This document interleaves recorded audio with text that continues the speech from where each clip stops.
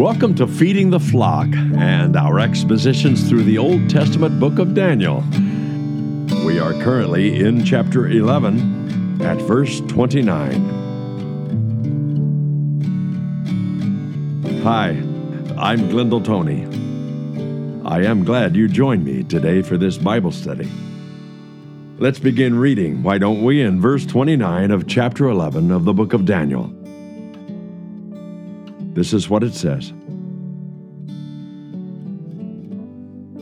At the appointed time he will return and come into the south, but this last time it will not turn out the way it did before. For ships of Kittim will come against him. Therefore he will be disheartened, and will return and become enraged at the holy covenant and take action. So he will come back and show regard for those who forsake the holy covenant. Forces from him will arise, desecrate the sanctuary fortress, and do away with the regular sacrifice, and they will set up the abomination of desolation. By smooth words he will turn to godlessness those who act wickedly toward the covenant. But the people who know their God will display strength and take action. Those who have insight among the people will give understanding to the many. Yet they will fall by sword and by flame, by captivity and by plunder for many days. Now when they fall, they will be granted a little help, and many will join with them in hypocrisy. Some of those who have insight will fall, in order to refine, purge, and make them pure until the end time, because it is still to come at the appointed time.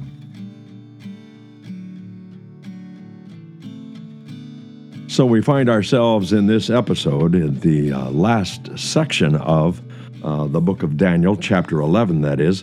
And this last entire section is considered to be perhaps two main paragraphs connected under one title, and I have used the title of The Abomination of Desolation, and it comes out of that very first paragraph which we read just now. We're going to get into the other paragraphs to come and finish up chapter 11 in this episode in the second half of the episode. So we'll start reading after the musical break in verse 36 and catch up to that. But in the meantime, let's look at this more closely, because I have broken this into two main sections. The one section is called The Abomination of Desolation, and that is verses 29 all the way through to the end of the chapter. But then there are these two other sections that I've divided that into, and that is the preview of things to come, you might say, verses 29 through 35, and then the main event, which is 36 through 45. And so that's the reason why I've broken up the reading and the this section of the chapter 11 into this kind of division in order to gain an insight into what we're talking about. And that means that when Daniel's angel that is giving him this revelation of that really began very much earlier, not only in chapter 9, but in chapter 11 especially, and that means that he is giving him this insight into the future kingdoms, the Gentile kingdoms that will surround Israel, that will be over Israel and over the promised land. They will be occupying forces after the Persians drop off the map, so to speak. That is the Medo-Persian Empire, and then the Greek Empire will come,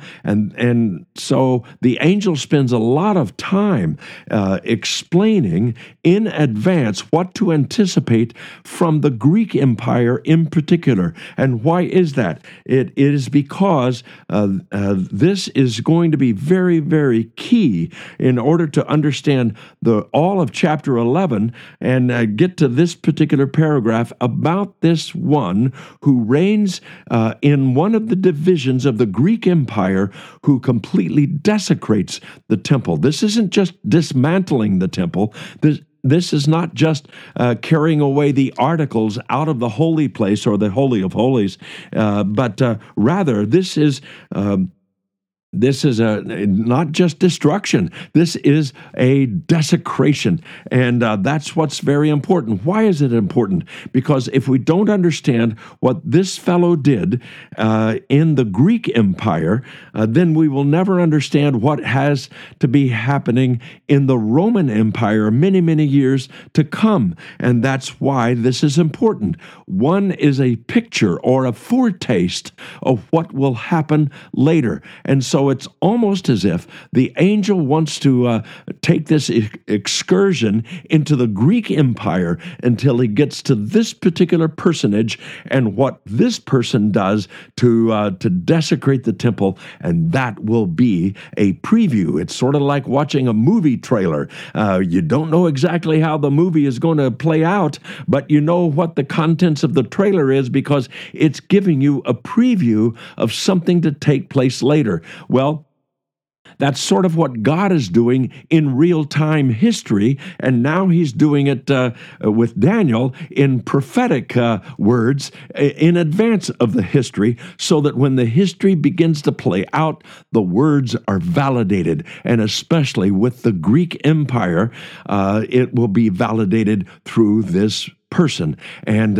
this person has a name, of course. We've figured that out. But in order to catch up with the prophecy, you see, this is the same person, verses 29 through 35, that we find earlier in chapter 8. This is the small horn that came out of the four horns of the shaggy goat, and the shaggy goat was Greece, and so this small horn comes as out of one of the four divisions of the Greek Empire, and we've really covered that in the early parts of chapter 11 and the earlier episodes in order to bring the narrative up to this point, and this is the point that all the rest of the narrative is there for, so that we can come to this insight about this Greek ruler. Actually, technically, he was a Syrian ruler, but one of the four that took over the Greek Empire after Napoleon died. And so this is the fellow we have already identified as Antiochus Epiphanes, that is Antiochus IV. That's the way some people pronounce that name. I'm more accustomed to using the pronunciation of Antiochus IV, Epiphanes. And so this character has already been told earlier in chapter 8. He's the small horn. It already said in chapter 8 he's going to go into the beautiful land, it says in chapter 8 and verse 9. It says that he will go against the commander of the host of God himself, and he will remove the regular sacrifice in verse 11 of chapter 8, and the place of his sanctuary will be thrown down. That means the sanctuary will be replaced with something else other than the Ark of the Covenant, and that's what we find here. It says also in chapter 8, in verse 12, that this fellow will fling truth to the ground. And so this is the same guy. He's also described earlier in chapter 8, verses 23 through 25. It says, in the latter period of their rule, when the transgressors have run their course, a king will arise insolent and skilled in intrigue. His power will be mighty, but not by his own power. He will destroy to an extraordinary degree and prosper and perform his will. He will destroy mighty men and holy people. And through his shrewdness, he will cause deceit to succeed by his influence, and he will magnify himself in his heart, and he will destroy many while they are at ease. He will even oppose the prince of princes, but he will be broken without human agency. And so that is another description, a previous description of this same person here that we get to. And so the angel has spent quite a bit of time in chapter 11 to itemize the various kings and queens and princes and women that have influenced this lineage of this power structure, this power battle between two of the divisions of the Greek Empire, and that is the Syrian part as well as the Ptolemy part. And The northern area were called the Seleucids, and Antiochus Epiphanes he was part of that. And so it says that he will, this is a continuation then when we find ourselves in verse 29 of following this man's career. He says he will return and come into the south, but this last time will not turn out the way it did before.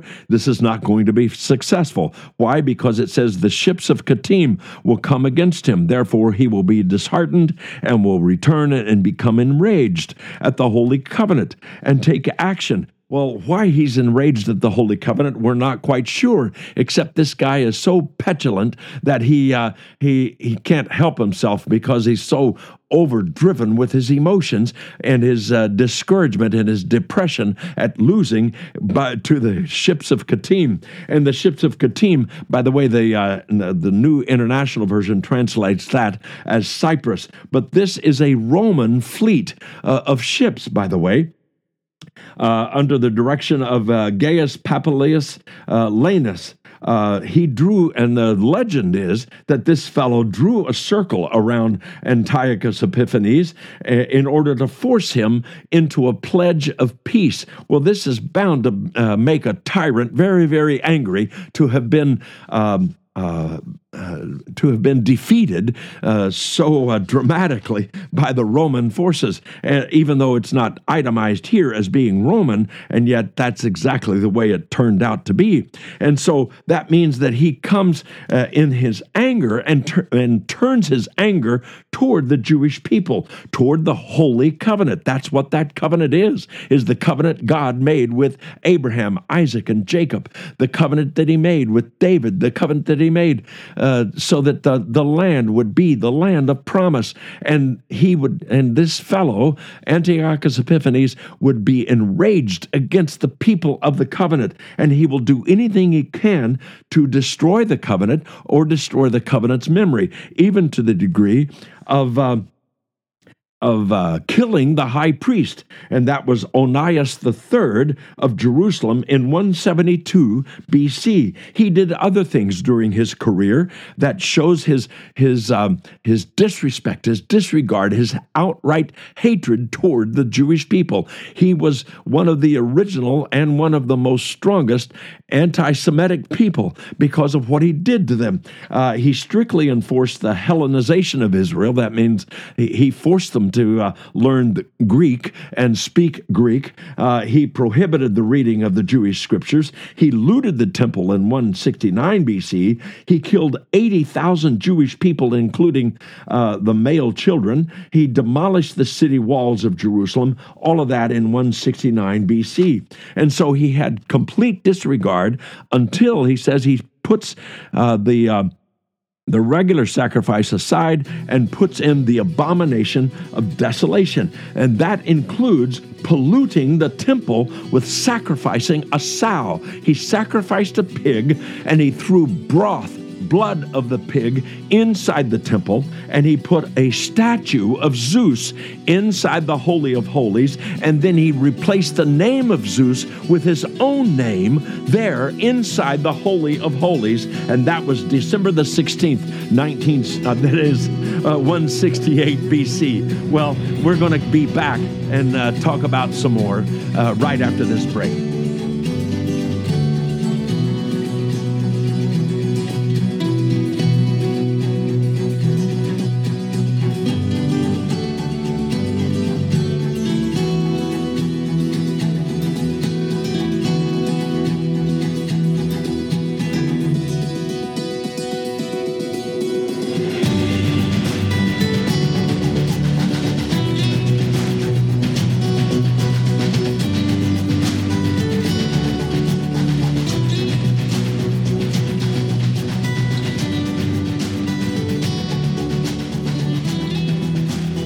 Welcome back. So we find here the abomination of desolation, in which this this king from Syria that was one of the divisions of the Greek Empire.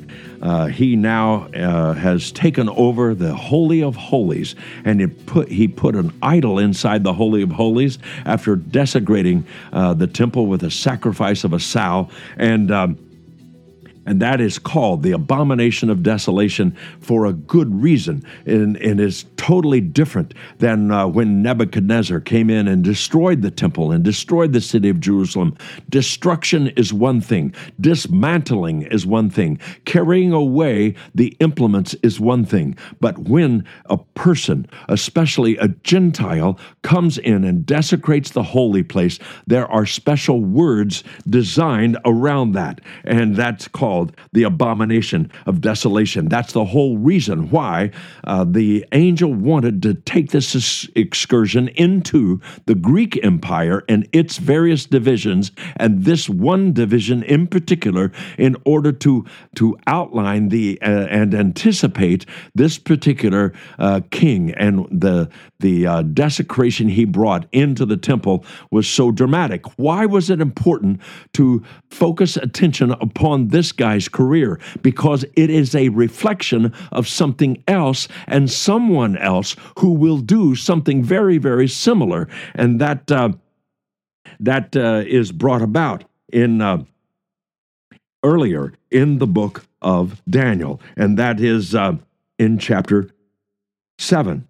It talks about the fourth beast. This isn't the third beast. This is the fourth beast in chapter 7. The fourth beast has a little horn that comes out of 10 horns, and he will dismantle 3 horns, and he himself will replace them. That is his career, but it comes out of the Roman Empire, not the Greek Empire. But this fellow is toward the end of things, you might say, and he will be given for a time, times and a half a time in chapter 7 and verse 25. And he will take over, and he will not dismantle the temple, but he will desecrate the temple according to the prophecies that we find revealed in Daniel chapter 9, because Daniel chapter 9 flows through the entire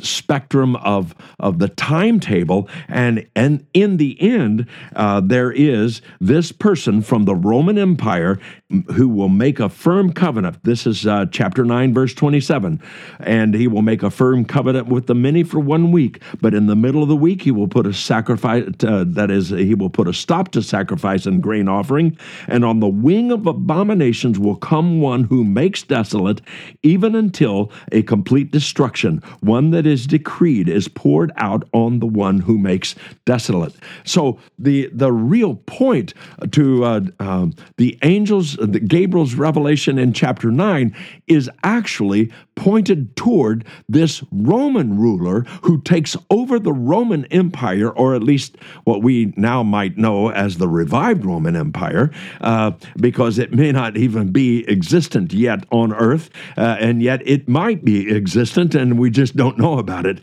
But this future ruler king over the revived Roman Empire will desecrate the temple. That was the point of Daniel chapter 9. So then this is the point of Daniel chapter 11, is to get us to understand this fellow from Greece does something similar. So why is that important? So that we know that this Roman ruler, this revived Roman Empire ruler, and what he will do, he will desecrate the temple. This isn't about destruction, it's about violation with idolatry. And it's more than just simple idolatry. This is idolatry of himself. He puts himself as the object of worship inside the Holy of Holies. That's the reason why it's called the Abomination of Desolation. It's only, according to the Bible, it's only going to happen twice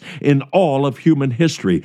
and it has already happened once, and so we have the preview. That's the reason for the preview. That's the reason for this trailer of this movie to have been exhibited already, because it's been prophesied to Daniel, and now it's been fulfilled. At least this paragraph and this personage has come on the scene, desecrated the temple, and so we have an idea. We have a picture in historical narrative, not just prophetic narrative. We can look back into history and see what this guy did, and then we can anticipate what this future Roman ruler will one day do to the Holy of Holies. And so that's where we find ourselves. Well, and if you care to look into it, you can look at what Jesus himself said, what he predicted while he was still on earth.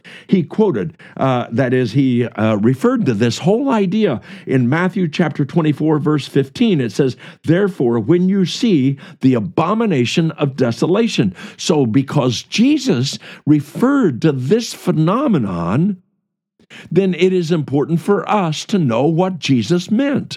If that's what he referred to as a future event in his own history while he was still here on this earth, he referred to it as something to anticipate yet in the future of this Roman desecration of the temple, then we should be paying attention, right?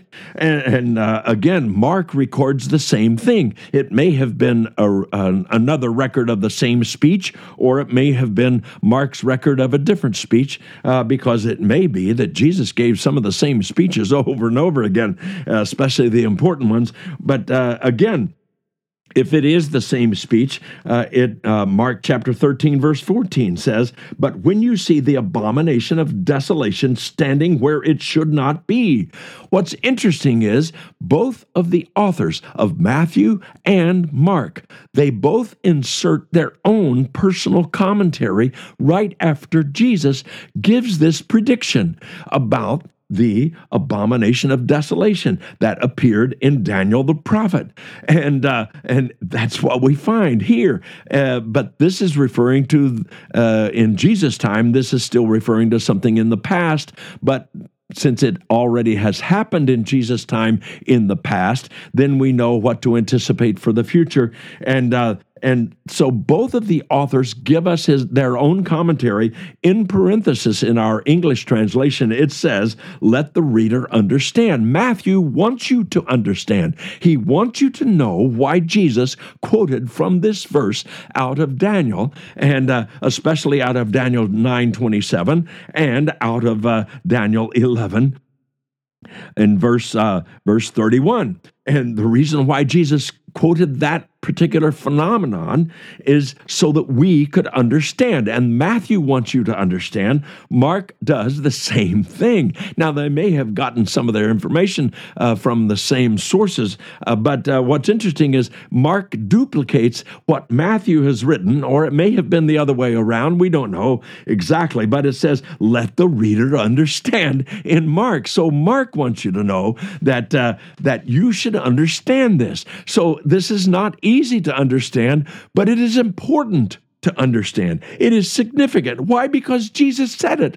That's the reason why. And if Jesus said it in such a fashion as to give two of the gospel authors the motivation to remind you, the reader, to say, you better understand this, then we better understand it. By how? How do we understand it? Well, you say, well, it's confusing. Well, it may be, but it still means we still have to go back to Daniel where it was first brought up.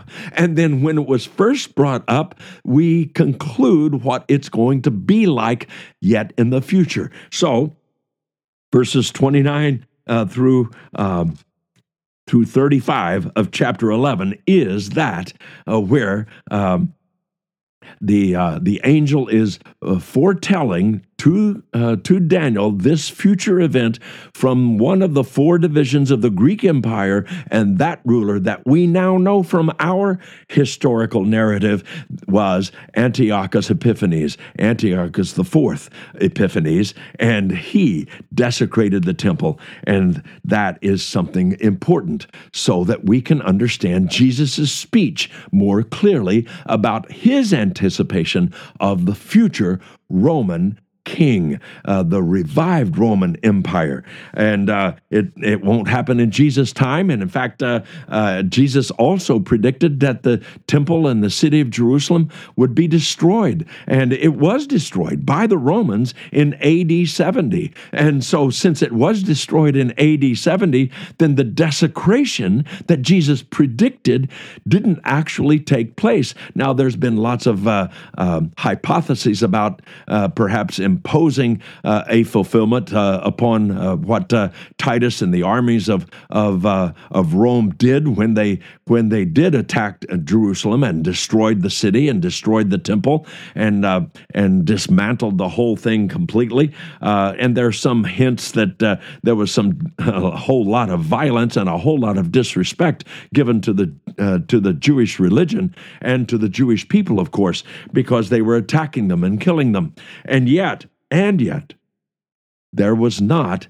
this particular incident where the abomination of desolation was set up in the holy place as it stood. Instead, it was destroyed, not desecrated. And so that's the point, I believe, that's important to understand as we continue to evaluate not only the character of Antiochus Epiphanes. He says, by smooth words he will turn godliness those who act wickedly toward the covenant. He tried to recruit fellow Jews, or he himself wasn't a Jew, but he tried to recruit Jewish people to support him, and those who were not faithful to the covenant of Abraham, Isaac, and Jacob. And he says they will fall by the sword, by captivity and plunder. But not only will these, but also they will be those who are not hypocrites, and those who are sincere. Those are perhaps